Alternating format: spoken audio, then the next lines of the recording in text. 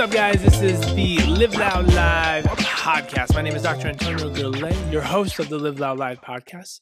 This episode is brought to you by Live Loud Chiropractic and Coaching. My wife and I own Live Loud Chiropractic and Coaching. We're here in Lafayette, Colorado. We love Colorado. We love the outdoors. We love this business, this practice, this life we've created. We love helping you guys, the listeners, our followers, our patients, our clients, just live a loud life, feeling confident, feeling able, feeling strong, feeling mobile. We want you to live long and we want you to live loud and we want you to not feel like you're restricted by anything. And that's one of the things that I wanted to talk about today was how to keep doing the things you like to do in the face of injury. Okay, so these are this is essentially movement modifications when you hurt. Now, the tough part is when you're dealing with an injury, we got to find the things that you don't tolerate well, the things that hurt, right? And unfortunately, sometimes those things are the things that you enjoy doing the most. And that's when it gets hard, right?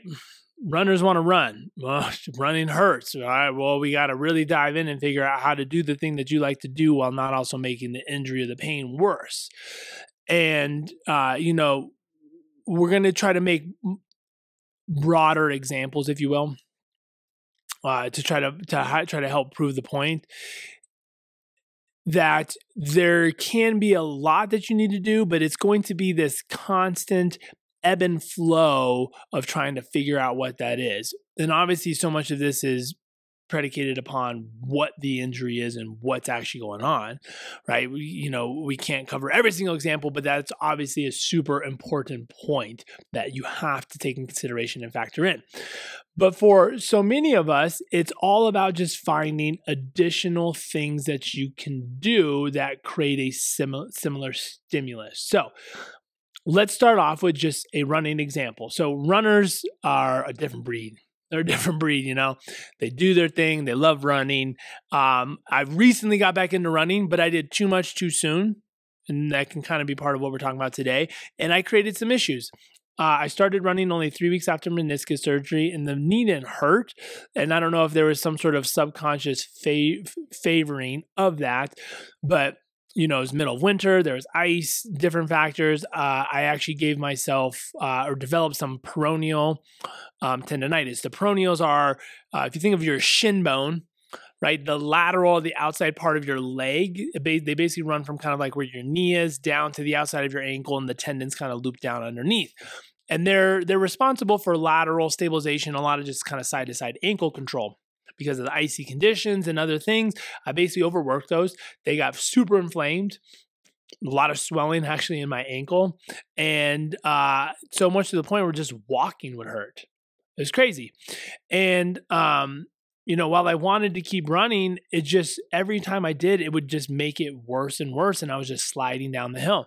So I had to do things that I didn't want to do. There was not really a way I could modify running. I tried changing my pace, my gait pattern, all these things to try to help. Didn't matter. So I wanted to keep cardio, steady state cardio, into the program for the challenge that I was doing. So I had to switch that, and I started doing rucks. So I had a backpack full of weight, I had a weight vest, and then some rowing. So it was a way for me to maintain what I was trying to accomplish, which was just more cardio output in a different way. Now, some injuries when running, you can kind of work through it. You might have to just start looking at changing distance and different things like that, controlling the environment, not running on the snow could be helpful, so on and so forth. So, you have to consider that. Now, when things get a little bit more, I guess, somewhat complicated, let's say, for instance, someone's doing, because most of us are doing some sort of, a lot of us are doing a lot of some form of resistance training, whether that's boot camp, Orange Theory, F45, CrossFit, your own lifting, whatever that is, because we know the benefit of resistance training and building muscle. That's when things get a little bit harder, because when you're in a group setting, right, there's usually only a certain amount of exercises that are written on the board or instructed for you to do. Now, if you have good coaches and trainers, they'll be able to help you with that.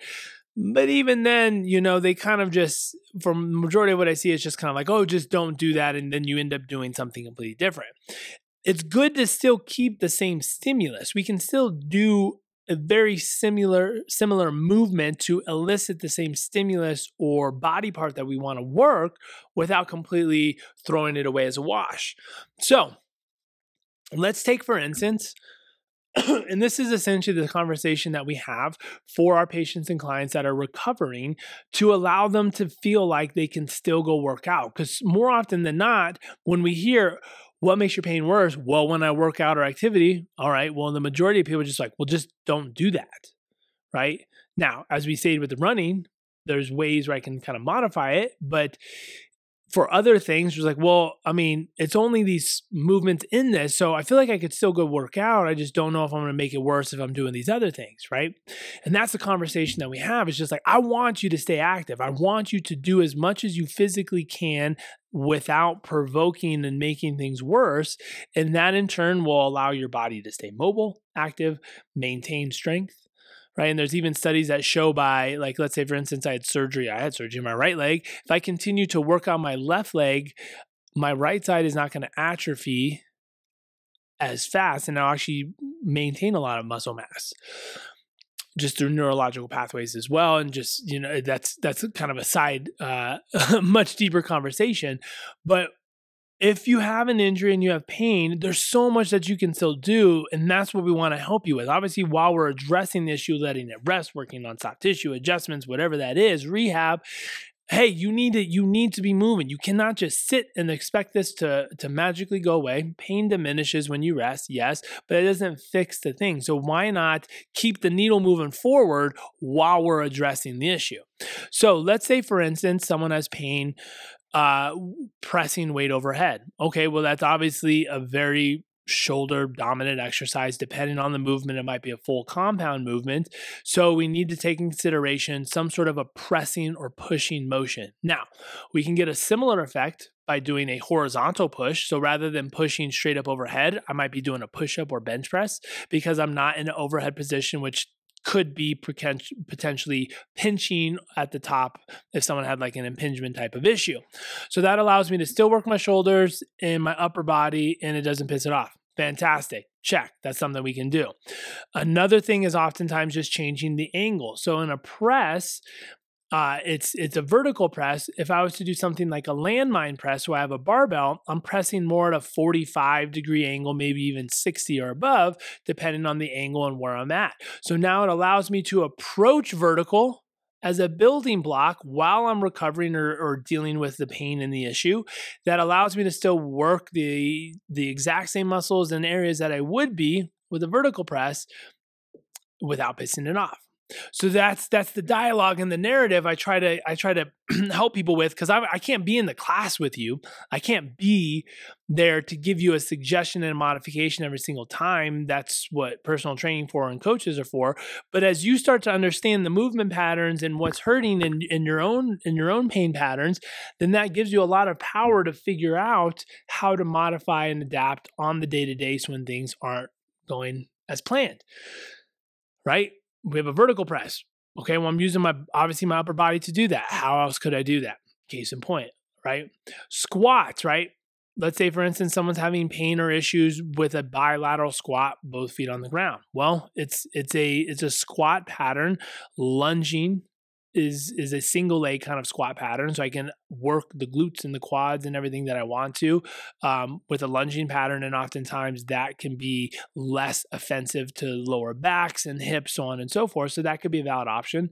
Sometimes it's changing the weight of the position. So for instance, if someone's doing a back squat and they're having either lower back pain, neck pain, or something like that, we might simply just say, hey, what if we brought the weight to the front and you do a front squat or a goblet squat? So it's still a squat, but we just did it in a way that's not offensive to the pain or injury or whatever you're dealing with. And it allows you to still be a part of class, be a part of the community, still work on your strength, and at the same time, maybe repattern some of the things that we're trying to deal with anyways that might be a cause to what's actually going on. So there's a lot of different ways to go through this. Now, we don't have time to unpack every single movement and every single modification, but when we're talking about resistance training, strength training, something of that nature, when you break it down, there's really only a few movement patterns: push, pull, hinge, squats, loaded carries. Some will differentiate lunges as their own, but that's kind of what it is.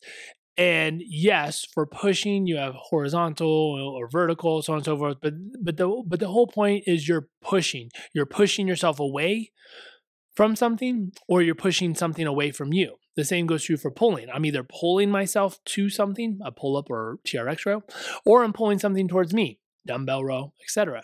So, excuse me.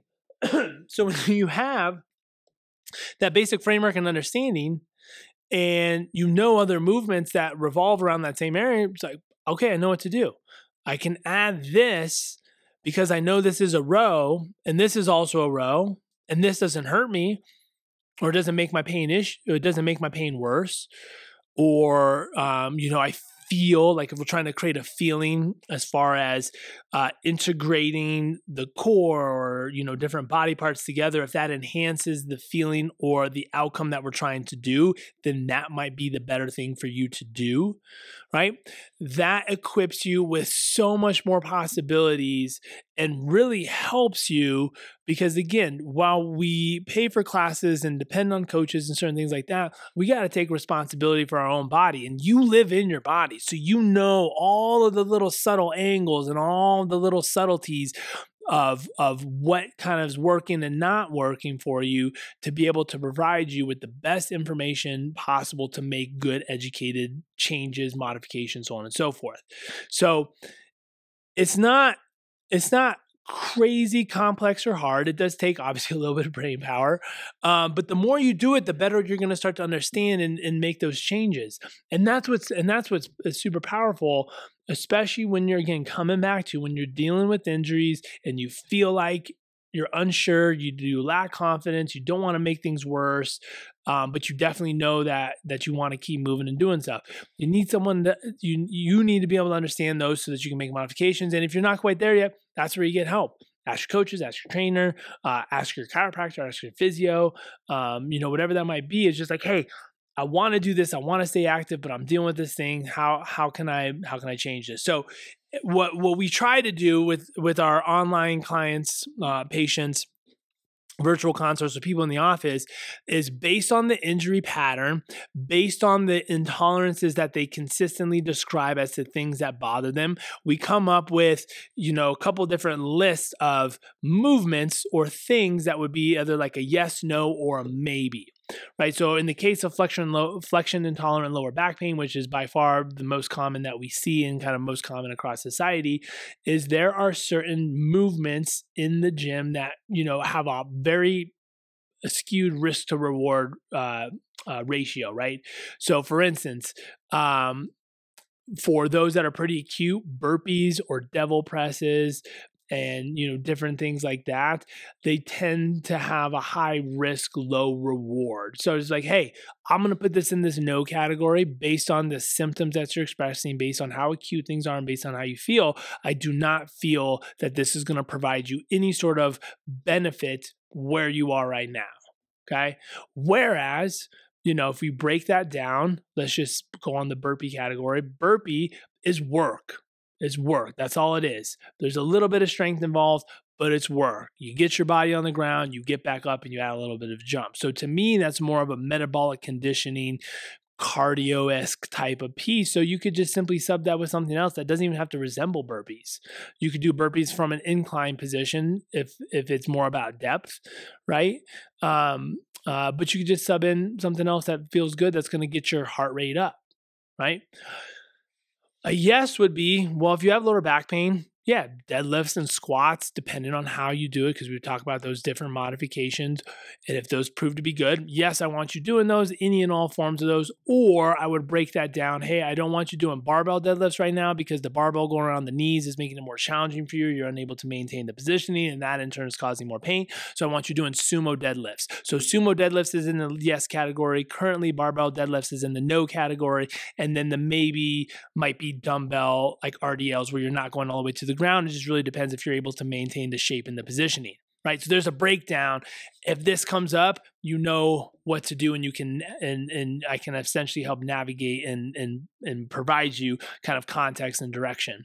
So it's good to have someone to go through that. And it's not to say that the no category is never going to happen. It's just we're saying right now, based on your symptoms and how everything's working, it's a no right now.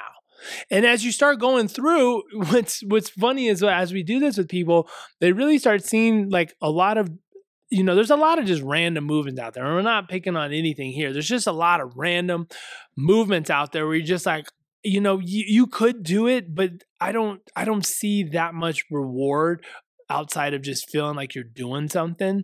So, a lot of people are just like, you know what, I'm fine living my life without doing that movement again. It doesn't, in the past it's been problematic. We could make it a goal to figure out what's going on and try to really figure it out. But how much time and effort are you going to waste just trying to figure out how to do one particular movement that your body doesn't seem to jive well with when you could just scrap it? Now, if it's something that you need to do because of competition or anything else, that's a different story. That's not what we're talking about. We're just talking about for GPP, general prepared preparation, general prepared fitness type of things. There are some things where just some people's body types, previous injuries, whatever it is, we just say, hey, this might not be your thing. This might not be your thing. So when it comes up, just do this. It provides you the same stimulus. You don't have to worry about injuring yourself, and you're still getting a great workout and being part of the community, getting stronger. So there's multiple roads that lead to Rome. Don't just assume that because someone said you need to do something and do it one way, that's going to be best for you. And if you're having trouble with it, help break down, have someone help you break down, like, hey, what are we actually trying to accomplish with something like this? It seems like it's coming up a lot in our classes. Is there a way that we can do this more efficiently, better? Or is there something that we can just substitute it with and modify it with so that I can do a very similar thing and get a similar result? So don't let injuries hang you up. Don't let them slow you down. Right? There are ways to get around. There are ways to do the same or similar thing without pain. You just need sometimes someone to help you out and kind of unlock some of those opportunities. And it's funny because most of us know what those are, but when I show people these and talk to about them, they're like, oh yeah, that makes sense. Like, why wouldn't I just do it that way? But when you're in pain, and things start to narrow because we're so unsure and we lack confidence and kind of ability, we get kind of narrow-minded and short-sighted about the possibilities of what you can actually do. So keep that open mind. If you're unsure, get help. If you don't know where to go, we're happy to help. We do virtual consults. We do consults here, obviously in person too. But sometimes you just need that coach's eye, even if it's virtual, saying like, hey, the way that this is happening, that's the reason why. And that might be what's causing you trouble. Or you could just do this instead. So keep the needle moving forward. Even through injury, you can keep the needle moving forward and find different ways to do things. I hope this was beneficial. Again, this is a conversation that we have nearly on a daily basis, because when you're dealing with pain and injuries, you don't want to make things worse. You want to keep moving. You want to keep doing things, but you're just unsure about where to start or where to go. So use this. Pass this along to someone who's feel like they're kind of stuck in that loop, or they want to come back to the gym, but they just feel unsure about what to do or how they'd be, participating, even though they're dealing with pain. I still think there's an opportunity for them to be there and be a part of it and to get at it. So thanks for tuning in, guys. Live Loud Live podcast. Please like, share, subscribe, do all the fun things. Comment. We like hearing comments and different topic ideas if you want those broken down and dissected. Until next time, live loud.